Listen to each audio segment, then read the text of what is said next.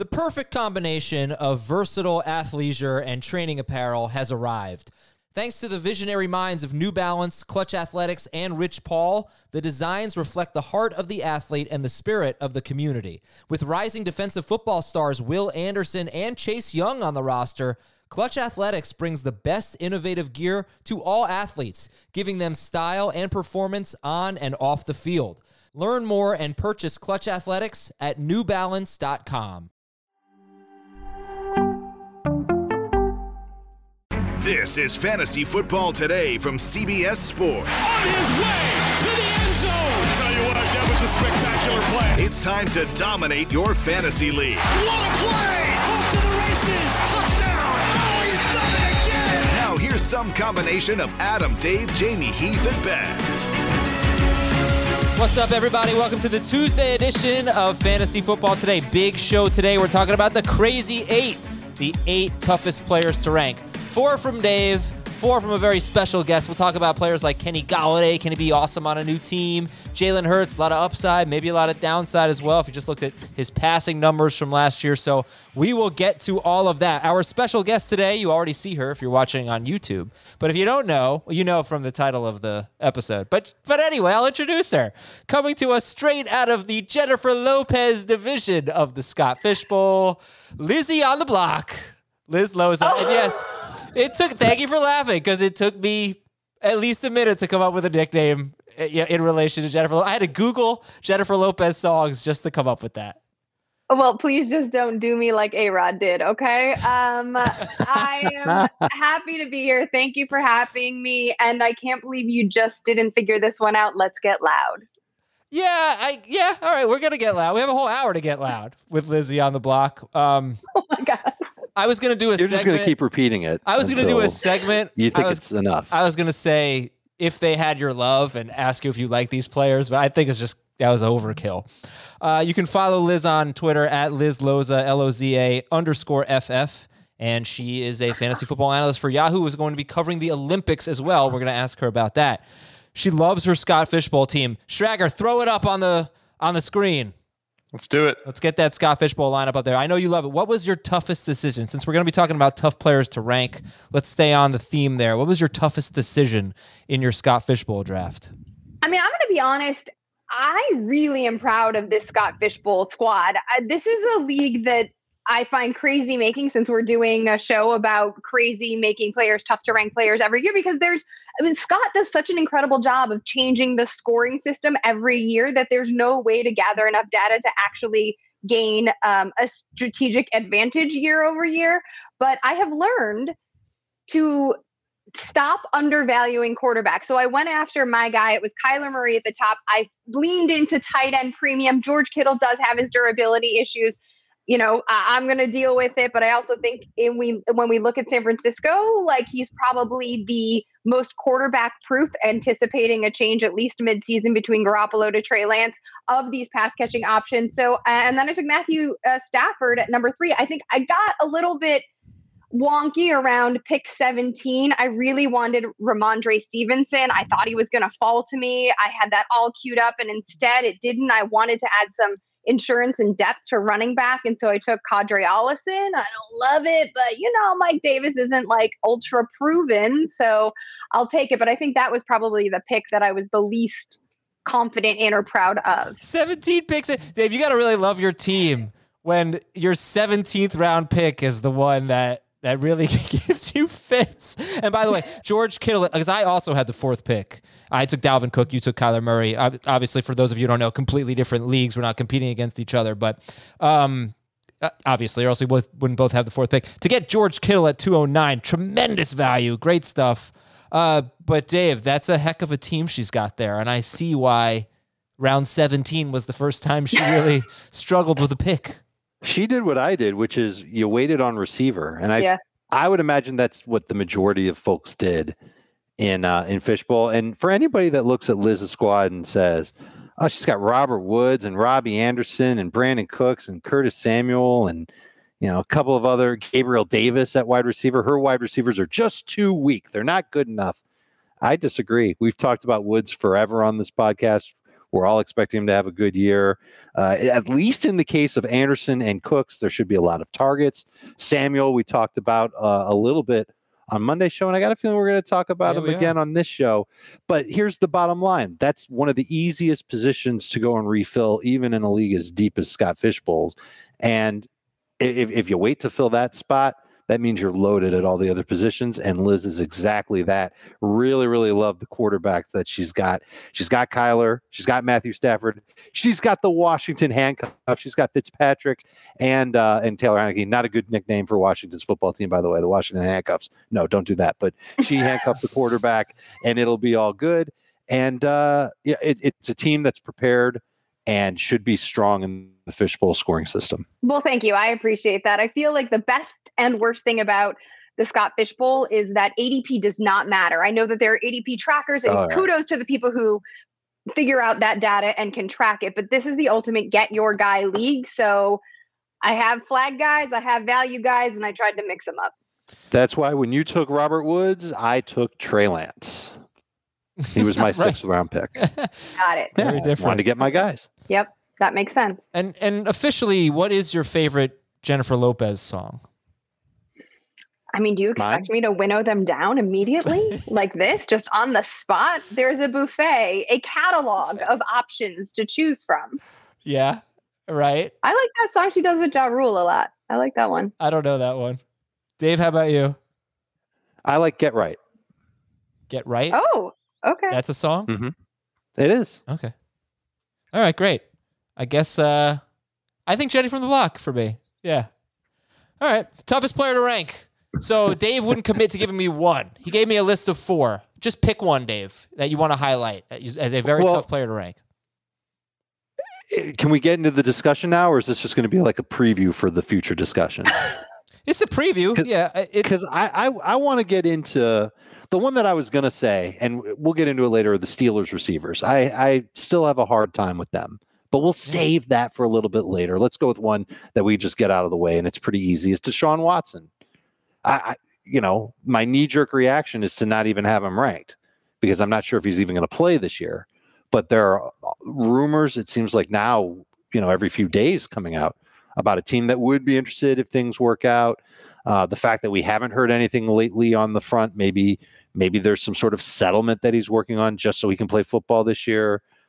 If you're obviously by August, I would expect to know more about his situation, but let's just say you're drafting now in late July.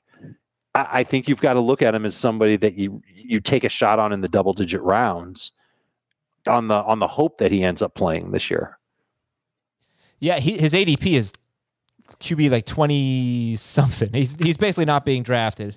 QB, where is it? 20. I don't know. It's if it's not. Sorry, 15, 28. QB 28. That's ridiculous. Right. I couldn't believe it. Okay, fine. Maybe it's not ridiculous because there's, like I said, a chance that he doesn't end up playing this year. But I think the risk reward with taking him with a late pick is pretty obvious at this point. Yeah. Where if you're getting him in round 11, oh boo hoo hoo, you're missing out on Paris Campbell or a DST maybe. Mm-hmm. If you're inclined to take a DST that early, Liz, when you could have a possible top 5 fantasy quarterback. Yeah, Liz, it's a very tough call, I think, in a 2 quarterback league when you don't really have that luxury of wasting roster spots. So when would you take Watson there? In a 2 QB league? So I don't have him ranked, actually. I just refreshed my quarterback rankings, I think it was Thursday or Friday, so pretty recently, and I took him out of my rankings. Dave's right that there is news and it's a constantly evolving situation, but I don't think I understand what Dave is saying about the potential value. And I think in a single quarterback league, that might be better. But in 2 QB, I would rather, as I did, add one of the backups to one of these offenses that I assume is going to be good, whether it's reaching for somebody like Trey Lance, which is a different conversation, or grabbing Taylor Heineke and attaching and adding some insurance to the quarterback position in Washington, because I expect the Washington football team, frankly, to win the division, beating the odds that they currently have behind the Dallas Cowboys. So I think I would lean more in that direction than bother with the carnival surrounding Watson. I'm going to look up what the ADP was for him in the Fishbowl. Right. That's a good one. Because I guarantee it wasn't the 28th quarterback off the board. So let me just ask you guys this. Let's say he gets traded to the Eagles. That was Adam Schefter's report that it was the most likely destination, right? But not that it was going to happen or anything. Let's just say he gets traded to the Eagles. Where would Deshaun Watson rank for you? If he got traded to the Eagles and he was cleared to start this year, he wouldn't be any lower than 6th. Well, where do you have Hurts? Because if we're talking about hard to rank players, I mean, Jalen Hurts is leading my list. And I think the reason you're prioritizing Watson is for a lot of the reasons that Hurts is hard to rank. Hold up. Adam, when you said that Deshaun Watson was QB 28, were you looking at NFC? Yeah. He's QB 28 in Fishbowl too. No way. He really ended up being that far down. So he's behind Fitzpatrick, Daniel Jones, Zach Wilson, Sam Darnold. He went anywhere from 108th overall to 163rd overall. Somebody took him 23rd overall in one league. No way. And he fell as far as 176th. But his average draft position ended up being 109 as QB 28 off the board. So that tells me that I'm probably in the minority by having him ranked, period. And that there are more than enough people in fantasy that just want to not bother taking the risk on him, even if it's the end of round 9, basically, in a super flex league. Okay, so let's get into Jalen Hurts then, Liz, as he's QB 10 right now, just after Tom Brady and Aaron Rodgers, just before Matthew Stafford and Ryan Tannehill. So in a very good group of quarterbacks there. Jalen Hurts was on pace for more than 1,000 rushing yards last year when he started. And that's obviously, that's a huge appeal. But why is he so tough for you to rank? Well, it's multi-pronged. So you mentioned the rushing upside, and that's why I'm keeping him inside my top 12. I think I'm probably a little lower than the consensus, but still around that QB 10 to 12 range. I mean, at his ceiling, he's a top 5 option, right? That's Lamar Jackson numbers. Like that's where he is. But at his floor, which Dave, I think mildly alluded to, he gets benched mid-season. And there's not a lot of pro tape available on him. So we're not quite sure what his capacity as a passer is going to be. But we do know he managed a 59.2% true completion percentage last year. My question is about the play caller here in Nick Sirianni. I mean, yes, he's been in the league forever since let's give him 2010 with the Chiefs, but is the only quarterbacks that he has been with have been Matt Castle and Phillip Rivers, and neither of those quarterbacks scream rushing upside to me. And Sirianni himself has reported to the media and said that he's unsure if he wants to change things or how much he's going to cater his scheme to Hurts' skill set, which is very obvious. Now, could he be coach speaking? Could he be trying to, wave us off the scent? Sure, probably. But is this a guy who's able to do that given his previous history? I mean, I don't know if if Sirianni doesn't go RPO heavy, I don't know how successful Jalen Hurts is going to be. And when you look at that defense and how green it is and how much of it turned over last season, Hurts is going to have to throw the dang ball. And if he doesn't, and who's he going to throw it to? Yes, a reunion with Devonta Smith sounds great, but this is still a historically slim receiver who's done historical things otherwise, but there are plenty of question marks there. I'm not sure that the pass catchers here, he's not, it's not Nuke Hopkins or Michael Thomas that's going to be lifting him and drawing him. It's a really young squad. And so the variance between what he could do and what he might do is very large, which makes him difficult for me to place. And officially, the other thing about it is that where do you guys both have him? Where do you guys both have him ranked? I'm sorry, Liz. I think I have him 11. Let me double check. Dave, and I've got him higher than that. I've got Hurts a little bit higher than that. I'm willing to put him top 10 for sure. I have him at 9 as we speak today. And there have been times where I've thought about putting him ahead of Aaron Rodgers, which really sounds ridiculous on the surface. Guy who's going to the Hall of Fame, was just the league MVP last year and has been a fantasy staple for so long. But it's the rushing upside that really does it for me on Hurts. The fact that he averaged over 24 fantasy points per game and 6 point per passing touchdown leagues, and he completed 52% of his passes. I think the completion rate goes up. I think that the offense will be, I think Sirianni will tailor the offense to Hurts, because if he doesn't, he's going to look really dumb, and it's going to be a bad first year, and he's just setting himself up to fail. The bro does not seem to care about how he looks, given all of his press conferences. That's true. His press conferences, he it's almost like a sitcom, right, Liz? Like you can't believe that this guy is a head coach in the National Football League because he's so. I don't know if all over the place is the right way to put it, but it's different. It's definitely refreshing, but he knows his football, and I do believe that he will help the passing game at bare minimum. I think the offensive line being healthy is also going to be a big plus for Jalen Hurts. He did not have a very healthy offensive line late last season. He'll have a little bit better protection. I think that'll help him throw a little bit better. What I remember watching him when he played in college was very hot and cold.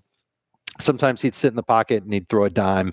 Sometimes there'd be no one near him and he'd run out of the pocket to gain like 5 yards. So he definitely has some room to improve, but it's that rushing that's such a key for fantasy. If you're in a league where it's a point for every 10 yards, he's going to help you there.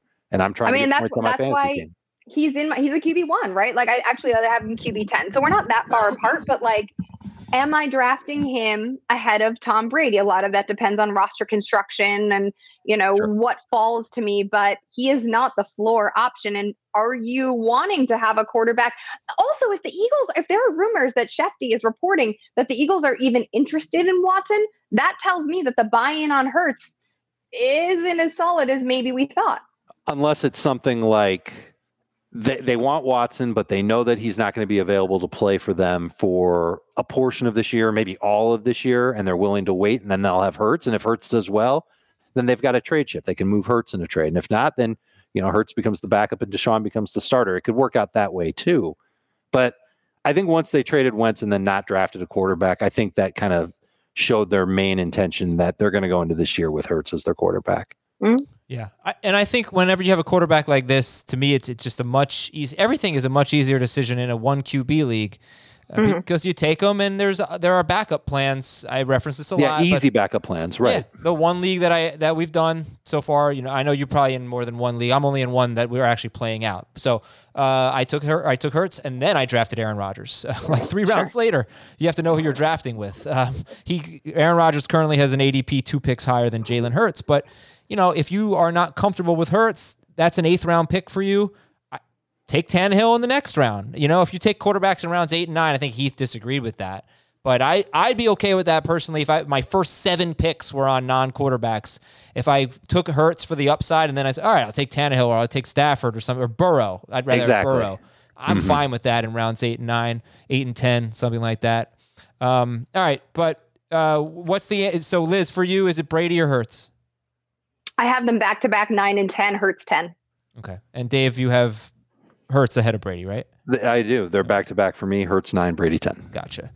We are going to be live Tuesday night. That's tonight at 7 p.m. Eastern on youtube.com/fantasyfootball today. We're doing a mock draft, and we're also giving away a spot in our next mock draft. So again, join us on our YouTube channel, 7 p.m. as we mock with Steph Smalls, Tara Roberts, and Samantha Praviti, and we'll be giving away a spot in our next mock draft so you can draft against our experts. Hit the subscribe button on youtube.com/fantasyfootball today, and we will see you tonight, 7 p.m. Eastern. So covering the Olympics, Liz. Cool. I am, yes. Thank you. Not from Tokyo. I'm doing it remotely, which means I'm going to be reliving some college days via my sleeping schedule because I'm working Pacific time. This is 6 p.m. to 2 a.m.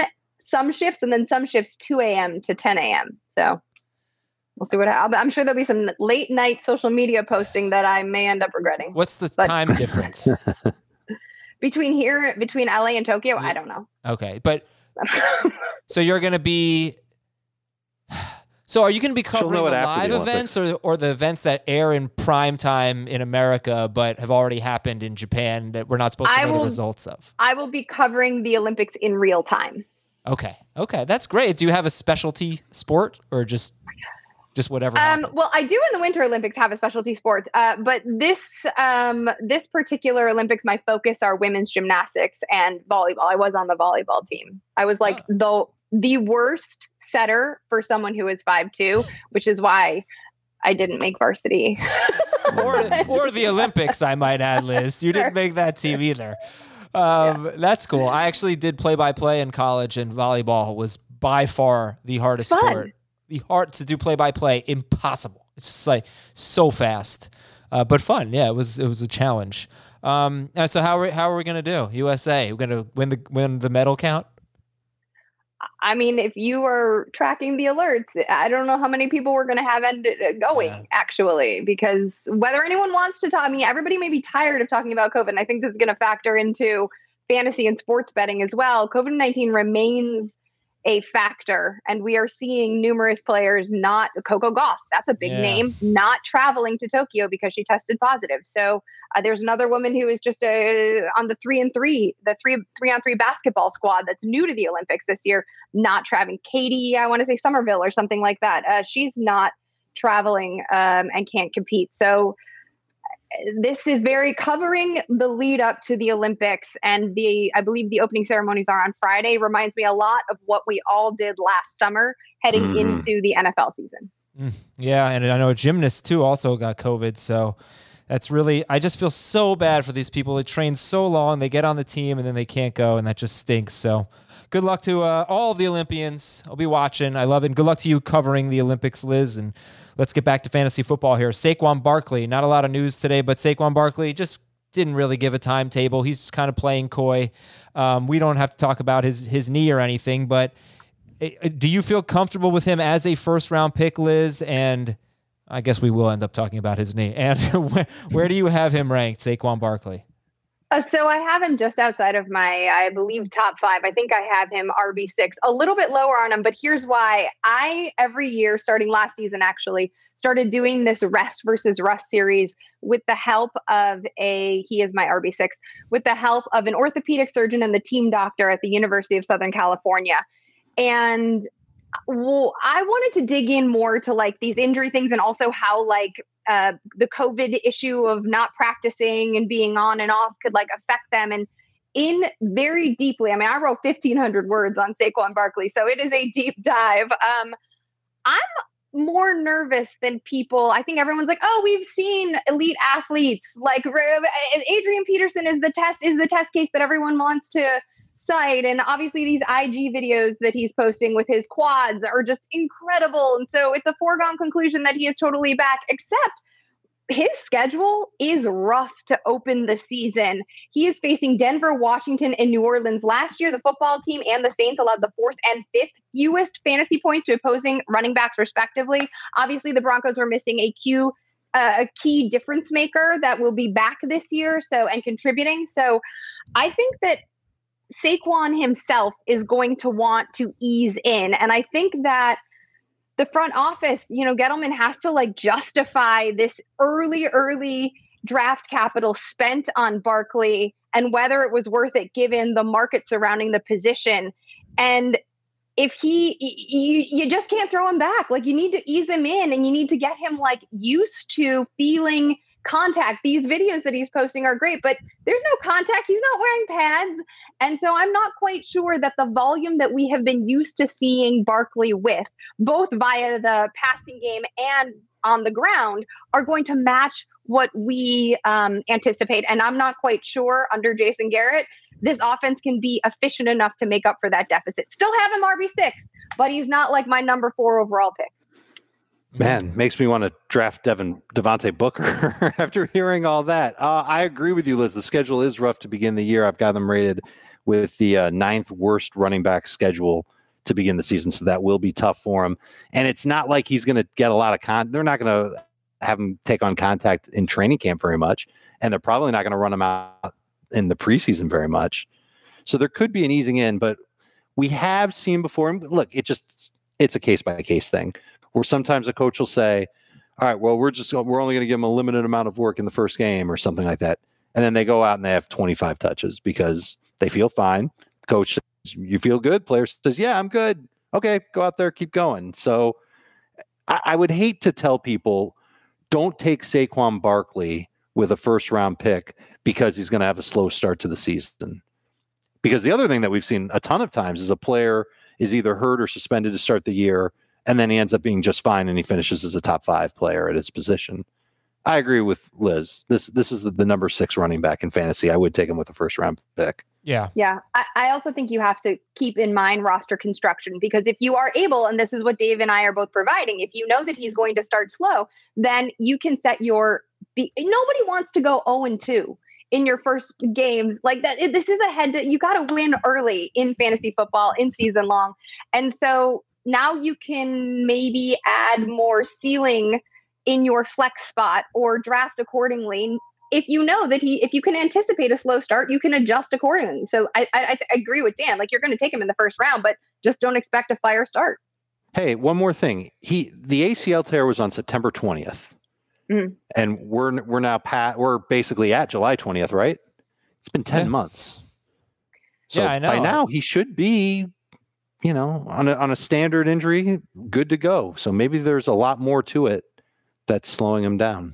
Well, he didn't get the surgery immediately, and that was because, according to the doctor I spoke to, likely they wanted his MCL to heal on its own. So he prehabbed for a month ahead of the surgery. Okay. So then in that case, he would be on the timetable because the surgery was in late October. Yeah. So a month after he tore the ACL. You're right. He had the surgery on it. Okay, that's good stuff. So maybe he is on time. Okay. And the other news item I have is that someone stole Younghoe Koo's Jeep. That's Falcons kicker Younghoe Koo. They stole his Jeep, and he said, "Can you just bring my cleats back, though? I won't even be mad, bro. Just bring all my cleats back so I can go kick." That's perspective right there. Just give the man his cleats back. You can have the Jeep. That's a pretty good deal. Yeah, I like that. And I think Younghoe Koo is actually on Liz Loza's awesome Scott Fishbowl team. He's my number one kicker in my rankings. And now, knowing that he's a Jeep driver, I like him even more. I mean, that is my number one. Not driving that car. Jeep right now, Liz. Someone else is driving it. But yeah. But how do you feel about Schwinn? Because that's what he's got right now. Oh, he doesn't have his car right now. Fine, fair. But he hopefully gets his cleats. All right, I am using average draft position on NFC since July 1st. As we talk about the toughest players to rank, we'll go through Liz's 4 and then Dave's. Liz already gave us Jalen Hurts, so I mentioned his QB 10. And the running back that she provided is Joe Mixon. Also, we'll talk about Kenny Golladay and Noah Fant, one of each position. Very cool. Joe Mixon, you think is very tough to rank. Discuss. Well, I know where I land on Joe Mixon, and I'm ahead of the consensus, but I think he's one of the more divisive running backs because of the injury history, because he hasn't necessarily always returned on investment. And I think a lot of that has to do, he's one of those players that if you're not for him, you say, oh, there are a million excuses. And if you do believe him, you cite all of those excuses. I think that he is talented. I don't think that anyone can say he's not. In 2019, he evaded the most tackles among any running back in the league at an average of 6.4 per game. So you think, oh, okay, great. Well, we know he has that talent. But you don't want your running back evading all those tackles, because that means the offensive line is really bad, which is obvious in Cincinnati. Add Joe Burrow, though, and that evaded tackle number goes down to 4.7 per game, because Burrow adds an electricity to the offense that prevents opposing defenses from so regularly stacking boxes against Mixon. In fact, here's a fun stat. Last year, Mixon recorded a light front carry rate of 60%, which was RB7 for that category. Throw in Jamar Chase. We still got T. Higgins. We still got Tyler Boyd. We no longer have Gio Bernard. And so now there are passing game opportunities which Mixon, who is an efficient pass catcher, can absorb. And there's more field stretching opportunities. And so I think he has an opportunity to flirt with his 2018 numbers. The question mark, and this is why he's tough to rank, is whether or not he can stay healthy enough and actually do it. The light box rate, Liz, is that 7 or fewer in the box or 6 or fewer in the box? I will double check it. I believe I've used 2 different. So let me check the one that I referenced in that article. Yeah. So that's something that I've been looking at with running backs too. And it makes perfect sense that teams they're going to sit down Joe Mixon, especially figure their guys up front can manhandle the Bengals offensive line, which wasn't that improved. And they've got to do something about all these receivers that they have. So I think in a way, Mixon has a chance to definitely be better than last year because he got hurt and he had one great game and everything else was just kind of meh. But I think he's got a chance to really fuel his numbers via efficiency in the receiving game. And without Gio being there, I think it would be kind of dumb for the Bengals to not at least give Mixon the opportunity to be a 3-down back.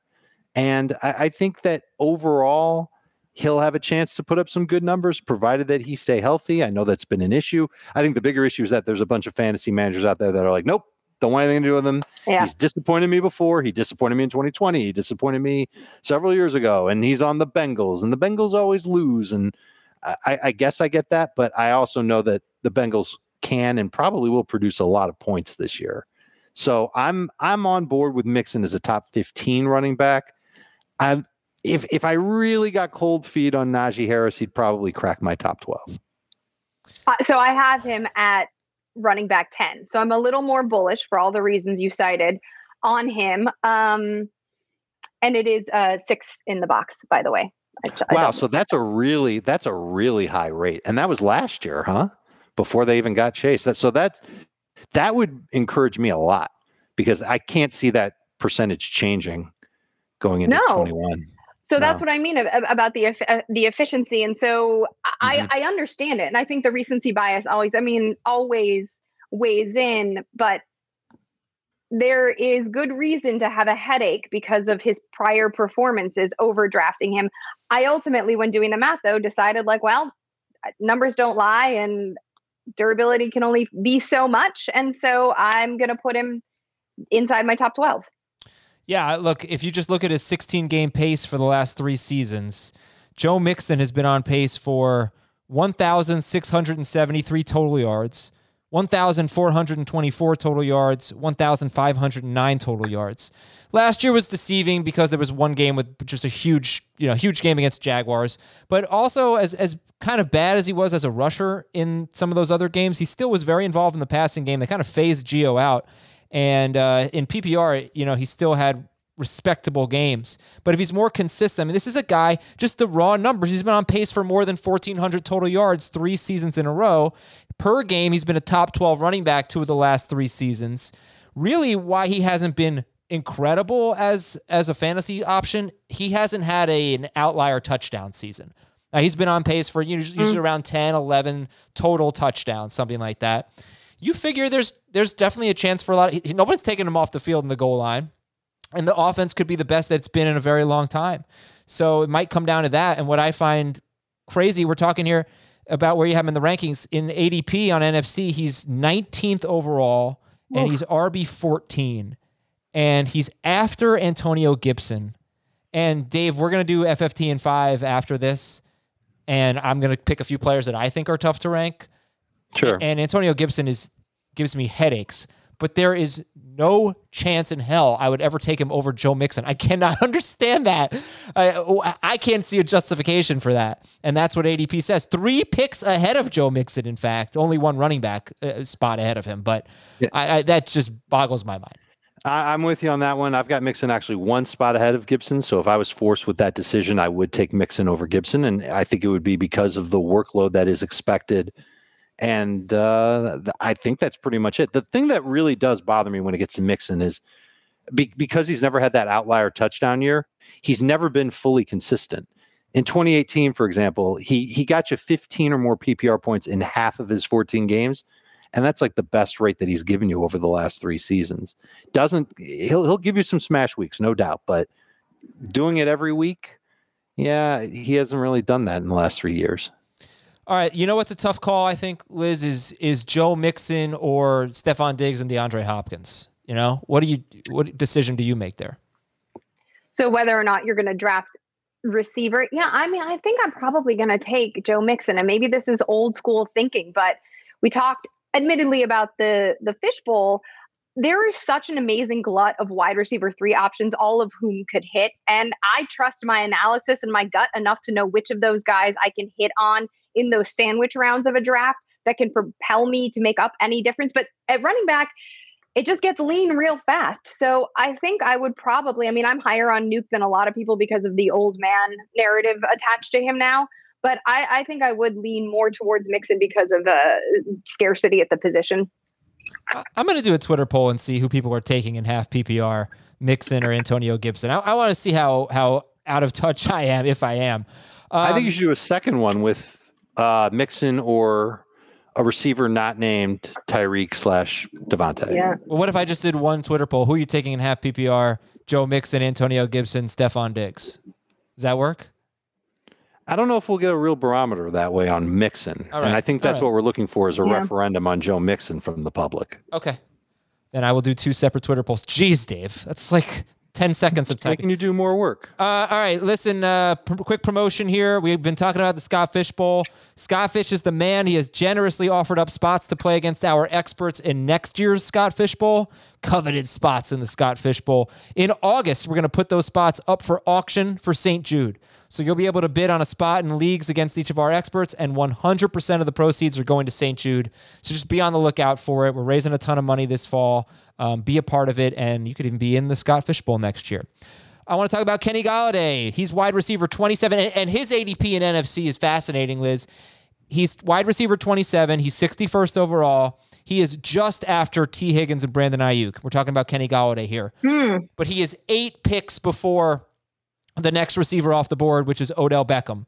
So it is an obvious tier of these like wide receiver 2s, basically. Galladay's at the tail end of it, and then it's Beckham, who's probably going too early, we'll say. I think the CBS folk would say ahead of Claypool, ahead of Juju and others. But anyway, you think Kenny Golladay is very tough to rank. Let me tell you this. I just want to tell you that with David Blau and Jeff Driscoll a couple years ago, he was on pace for 60 catches, 1,100 yards, and 8 touchdowns with those bums. And I swear they're probably, I think, worse than Daniel Jones. But what do you find difficult about ranking Kenny Golladay, and where do you have him ranked?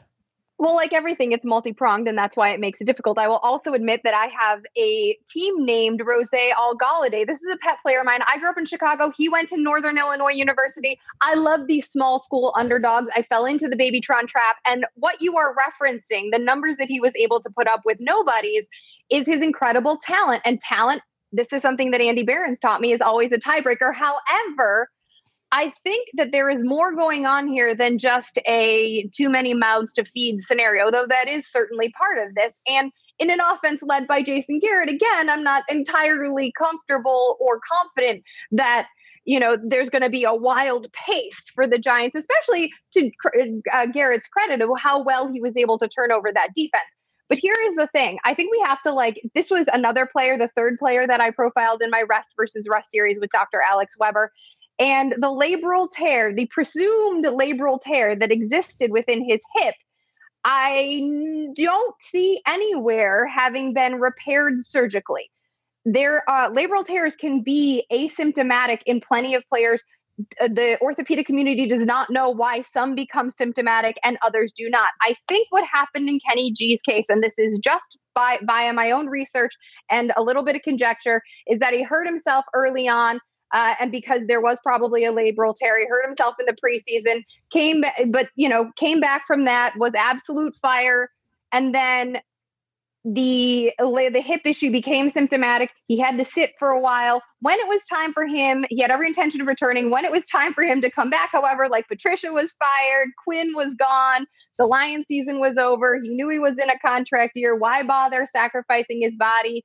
So we made a business decision. It was quite a good one. I mean, there's a 4-year, $72 million deal in a weak wide receiver market certainly proved to be a good business decision. But also, I don't see anywhere where he got the labral tear fixed. Now, could it remain asymptomatic for the entire year? Sure, it could. Could it also crop up? Yes, it could. Again, a headache. He's, for reference, my wide receiver 24. So the bottom of my wide receiver 2 options. I've already talked about the volume issue. The other issue is the quarterback that we have to deal with. Can Danny Dimes throw into tight windows, which he's going to need to do with a player like Golladay, who does not get much separation, but wins at contested catches? That's another question mark. Jones hasn't done it before. Now, has he not done it before because he didn't have a receiver who could allow him to do it? Again, another question mark. All of these things make it difficult to be confident about where to put Kenny Golladay, even though we know he has this supreme talent. It's about the puzzle pieces all melding together. When I fold in the potential of like him missing more time, especially in an extended season, now that we have 17 games and soft tissue issues being wildly unpredictable, I have him at the bottom of my wide receiver 2 options. He's not even a wide receiver 2 for me. All right, so he is a number 1. No, I'm just kidding. He's a high end flex. Well, what is he? Do you have the number? I got him 27th. Oh, that's exactly where he's being drafted. Well, then look at me being square. But I like that he's top 10 in consistency each of the last 2 seasons. We're always looking for 15 PPR points per game from our receivers. He's given you at least 14 PPR, 4 of 5 last year, 10 of 16 in 2019, 8 of 15 with 14 plus in 2018. You wish it was that little extra point higher, but I guess you could live with it if it was 14. I hated the way that the Giants offense operated last year. There wasn't a receiver. This has nothing to do with Kenny, but they didn't have a 1,000-yard receiver. They didn't have 3 touchdowns. I like going back and looking at Jason Garrett's track record with receivers and how he likes having that number 1 outside threat. When he called plays in Dallas, we talked about this on Monday's podcast. 5 of 6 seasons, a guy had 1,000 yards and or 8 touchdowns.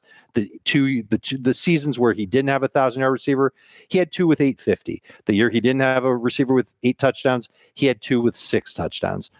I'm just wondering if that's not enough for Golladay. Like if you're drafting Golladay, you have to look at him and say, okay, his ceiling might be around 1,000 to 1,100 yards and 6 to 8 touchdowns. And if you appropriate those numbers to him, I think you just view him as a high-end flex, especially if the hip does continue to be a problem for him. Yeah, I think Dave is hitting on something. I mean, you mentioned though that he has been consistent. Those are overall numbers. He finished 2019 the wide receiver 5 overall, but he's always been highly varied because he's never had a ton of volume. He's just had a ton of high value targets. He averaged 13.6 fantasy points per contest in that same 2019 year, which was wide receiver 9. So wide receiver 9 per week, wide receiver 5 overall, again, because of the high value opportunities. And I have him projected. I think it's interesting that you said his ceiling was about 1,000 yards.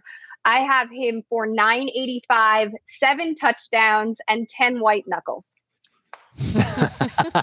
That's exactly right in that range that I gave you. So I like that projection a lot, and I think that's how people should remember those numbers when you go to draft Golladay, and make sure you're not leaving a receiver on the board that's got like 1,200 yard, 9 or 10 touchdown potential. Yeah, upside's going to be a problem for him, but I do think there's a high floor for him because he has really not had good quarterback play in his career, because 2018 was his first good year. It was 1,000-yard season, 1,063 yards in 15 games. So like 1,100-yard pace. And Matthew Stafford had a broken back and didn't even throw for 3,800 yards. It was one of his worst years. Stafford was terrible. Then 2019, Stafford missed half the season. And then last year, Golladay played 4 games, and he was very good in those 4 games. So I think, actually, believe it or not, Daniel Jones can be as good as what what Golladay has actually played with, because he just hasn't really played with peak Stafford all that much, interestingly enough. And when he did play with peak Stafford, the first 8 games of 2019, he was really good and was better than his season-long numbers. All right, next up is Noah Fant, and then we'll take a break, and then we'll get to Dave's guys. Noah Fant, man, I was just watching, some video of Noah Fant today. And then Dallas Goedert, and then TJ Hawkinson. And Liz, you talked about the motto that talent has to be a tiebreaker. He is so good, and it's so frustrating. He's so fast. I don't know who the fastest tight end in football is, but he's got to be up there. Maybe it's Waller. I know it could be Kelsey. Maybe I'm just an idiot for not saying it's him, but I think he ran a 4.540. He's a tight end. He's so good. Yeah. And he is tough to rank for sure. He's tight end 8 in ADP right now, late round 8 pick, 14 picks after Dallas Goedert, 6 picks before Logan Thomas. So I think Fant is definitely going to fall into the Goddard-Fant group in your drafts. But, do you just struggle with the talent versus opportunity and targets and offense thing that we're all struggling with Fant? I mean, I wouldn't say opportunity, but I do struggle with his potential. I mean, he's a fascinating study for many of the reasons that you're highlighting. He is an athletic marvel, a 95th percentile SPARQ score. But why remember, why is he a first round draft pick? What was everybody saying when he came out of Iowa? Because of his ability to win in the red area of the field. Well, then tell me why he has just 3 touchdowns in back-to-back seasons. That's just the beginning of it, Liz. Girl, do you know how many red zone targets he had last year? I do. In fact, he drew 12 and he managed 7 completions in the red area of the field out of 12 red zone targets. It's ridiculous. It needs to be much higher. Yeah. And he's got 4 drops in back-to-back seasons. So and now we've got and that was without Cortland Sutton, remember? Right. So now we've got Cortland Sutton. We've seen Judy flash. We don't know who the quarterback is going to be. So I have him as like a low-end tight end 1, but I don't want him in any league. And maybe I'm missing out, but that's fine. I would rather stream, because all of these players that we have discussed are the players who are going to smash high one week and probably flatline for you the following. And they're highly variant players, which makes their overall rank very difficult to ascertain. Case in point, weeks 1 and 2 for Noah Fant last year, 33 PPR points. Awesome. He then averaged 7.5 PPR points per game in the remaining 13 games. He only had 3 games with 10 or more PPR points. So he got off to a hot start, and then all of a sudden he disappears in that offense. Well, he hurt his ankle. That's the issue. He hurt his ankle. Okay, but I mean, he still played in a bunch of games. The ankle is what slowed him down. The ankle is what kept him from being used in the red zone. Why wouldn't they use this? I don't know if I like it. Well, Dave, he also caught 3 touchdowns all year, and 2 of them were in weeks 1 and 2. That's why the fantasy points are much higher in those games. I think if the team loved him, they would find ways to manufacture targets for him inside the 20-yard line, and they didn't do enough of it last year. He was tied for 18th among tight ends in red zone targets. 18th among tight ends. I don't know. It just feels like, studying a guy like Julio Jones and why doesn't he score touchdowns, I've noticed throughout the year that some players, their red zone targets fluctuate so much. So I really could see this changing. It could be if they go to Bridgewater, maybe it starts happening. I can't sit here and say the coaches didn't do a good enough job getting him involved, because for all I know, it could have been all on Drew Lock. Or for all I know, he just wasn't getting open. I don't know. But he is or he has bad hands. Yeah. He's just and they didn't throw a lot of touchdowns. It's not like they were good in the red zone. They just were bad, right? So he's really hard for me, because I don't like skipping talent. He's so talented, but the Sutton thing just is a crusher for me. It's the Sutton thing. It's the Judy thing. It's the Drew Lock thing. Yeah. And it's the running thing. And it's the defense thing. Oh, that's another good point. The defense is going to be really good this year.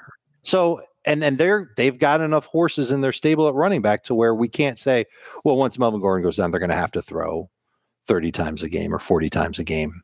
Yeah. That's not going to happen either. So to me, it's an opportunity issue for Noah Fant.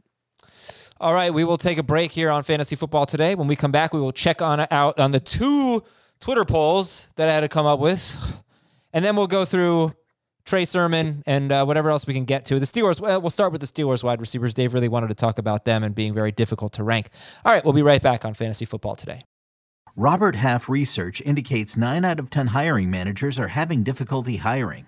If you have open roles, chances are you're feeling this too.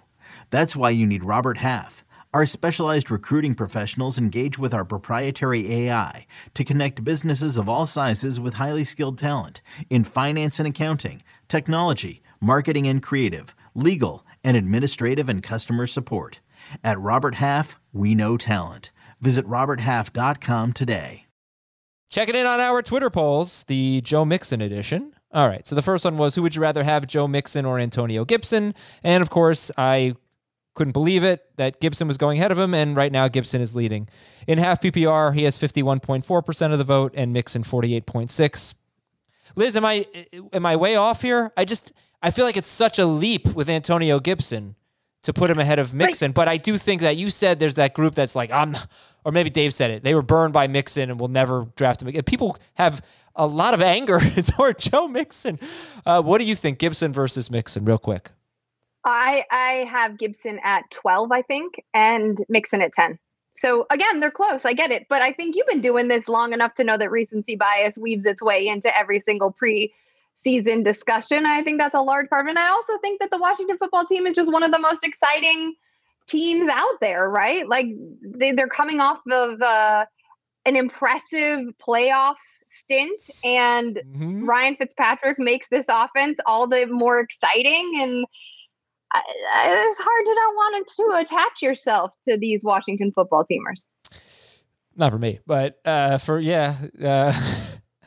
so interesting. I feel like it's coming up so much. You're right. People have so much faith in their offense. Do you generally have faith in their offense, Liz?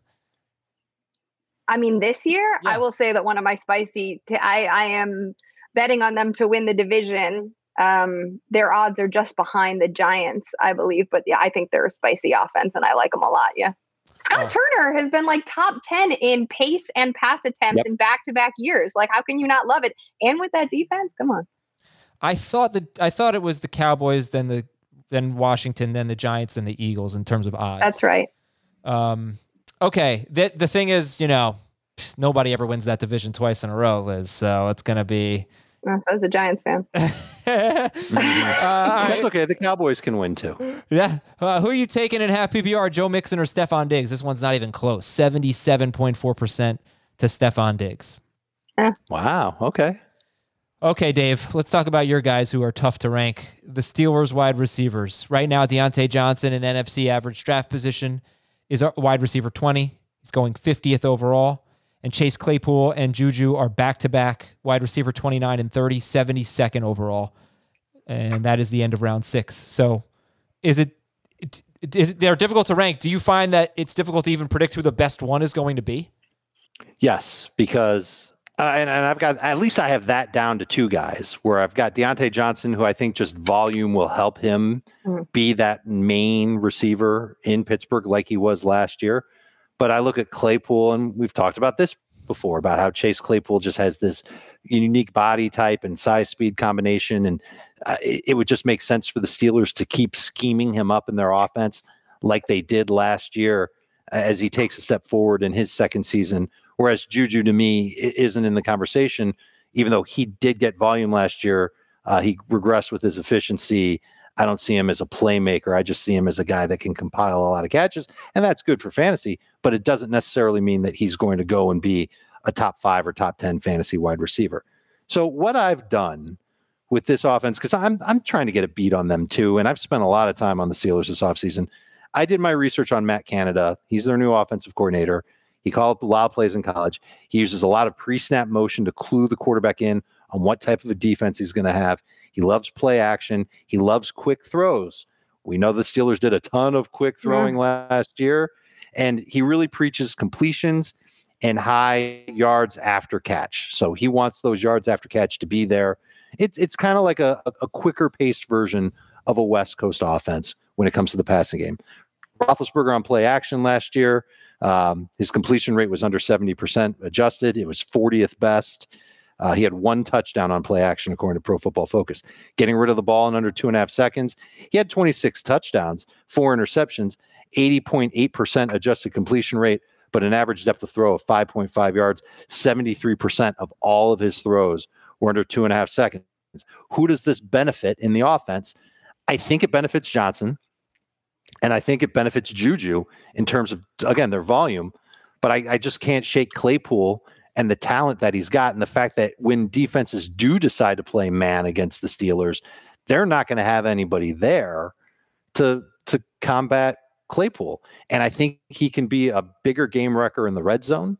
And I think that he's got a chance to really be the most improved receiver in the Steelers offense. But there's one more thing on top of all that. And this is a Steelers team that ran the ball 20.1 times per game with their running backs in 2020. It was the 10th lowest in football. Their quarterbacks averaged 41 attempts per game. That was the highest in the league by 1.1 attempts per game. That was Dallas. Those numbers are going to flip. So Roethlisberger isn't going to throw as much. Najee's there. He's going to run more. And it makes me wonder what it's going to do to the target share for all 3 of these guys. And it makes me wonder how many of them can really finish as top 20 options by the time the season ends. And how many of them can realistically even be top 30 options if Roethlisberger's throwing less and if he's not getting consistent playmaking after the catch from all 3 of these guys. So I struggle with them. Yeah, it's tough. Liz, do you think that Deontay Johnson should be 20 picks ahead of Claypool and Juju? I do think that Deontay Johnson has the best breakout appeal of all of these. I think his skill set is the most varied enough. I like what Dave was saying because I think Juju is like this wide receiver 3 because of volume. But when you fold in Najee Harris, who, by the way, has plus 600 odds to win Rookie of the Year, I will take those. Odds are delicious. And it doesn't, like, Matt Canada can want to try to get the ball out as quickly as possible. He's going to have to because of his quarterback. And my only fear about Claypool, and I hear what you're saying, Dave, and honestly, Johnson had all these drops, not because he has bad hands, but because the timing with Roethlisberger wasn't good enough because Roethlisberger's shoulder wasn't strong enough, I think, to connect. And so for that reason, I think that Juju is this, like, not at all sexy, very, very floor play. But if previously we talked about these, high variance players, you're not going to get that, I think, as much from Juju. You can probably rely on, this is not something sexy, but you can probably rely on, like, tight end 6 numbers from him week in and week out. Ooh.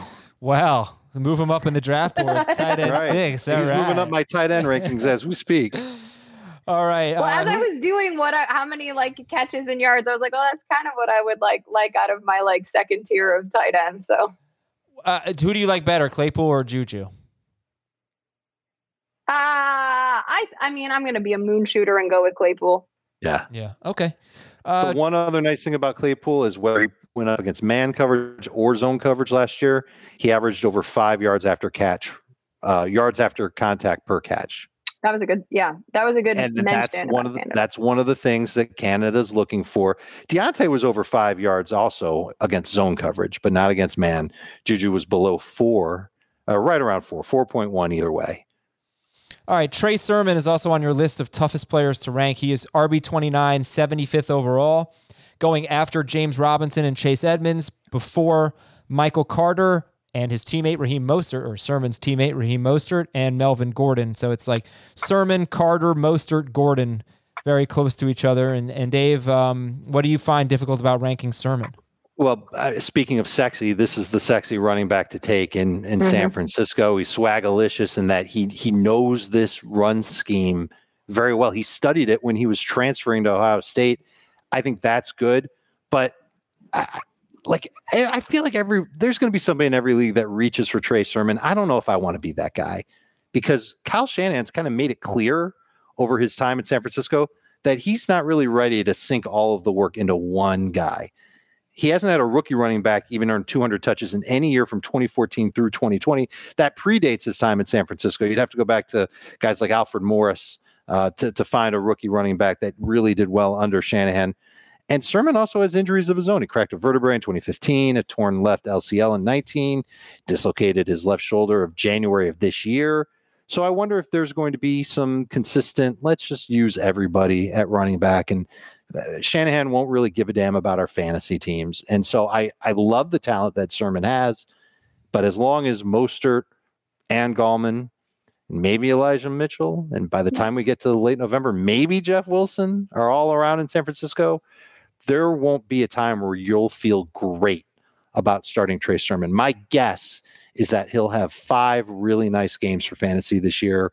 Good luck figuring out when they're going to be. Liz, do you take Mostert or Sermon? I'm probably going to take Sermon. I agree that he's difficult. I mean, he was my number 5 running back heading into the draft.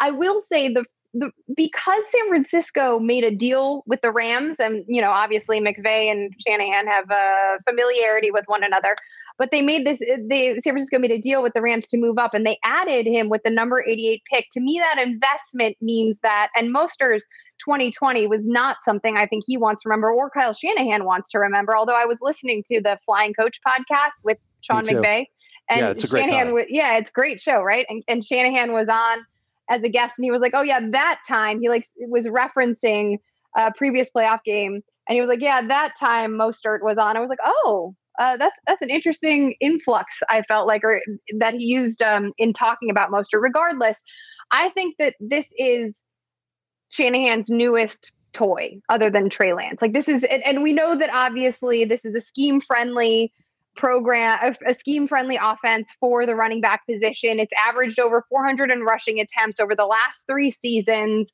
And both Jeff Wilson and Raheem Mostert closed out 2020 inside the top 30 in fantasy points per game. So that's also what's helping to boost Sermon. I agree. I've had trouble ranking Sermon as well, because it's not just his injury history, Dave, but also, and I think you're going to agree with this, his running style invites this sort of injury issue. And Shanahan likes those kind of backs. Tevin Coleman, Jerick McKinnon, like he has Trey Sermon is Shanahan's type, and Shanahan's type has proven that they cannot sustain a full 16, now 17 game season.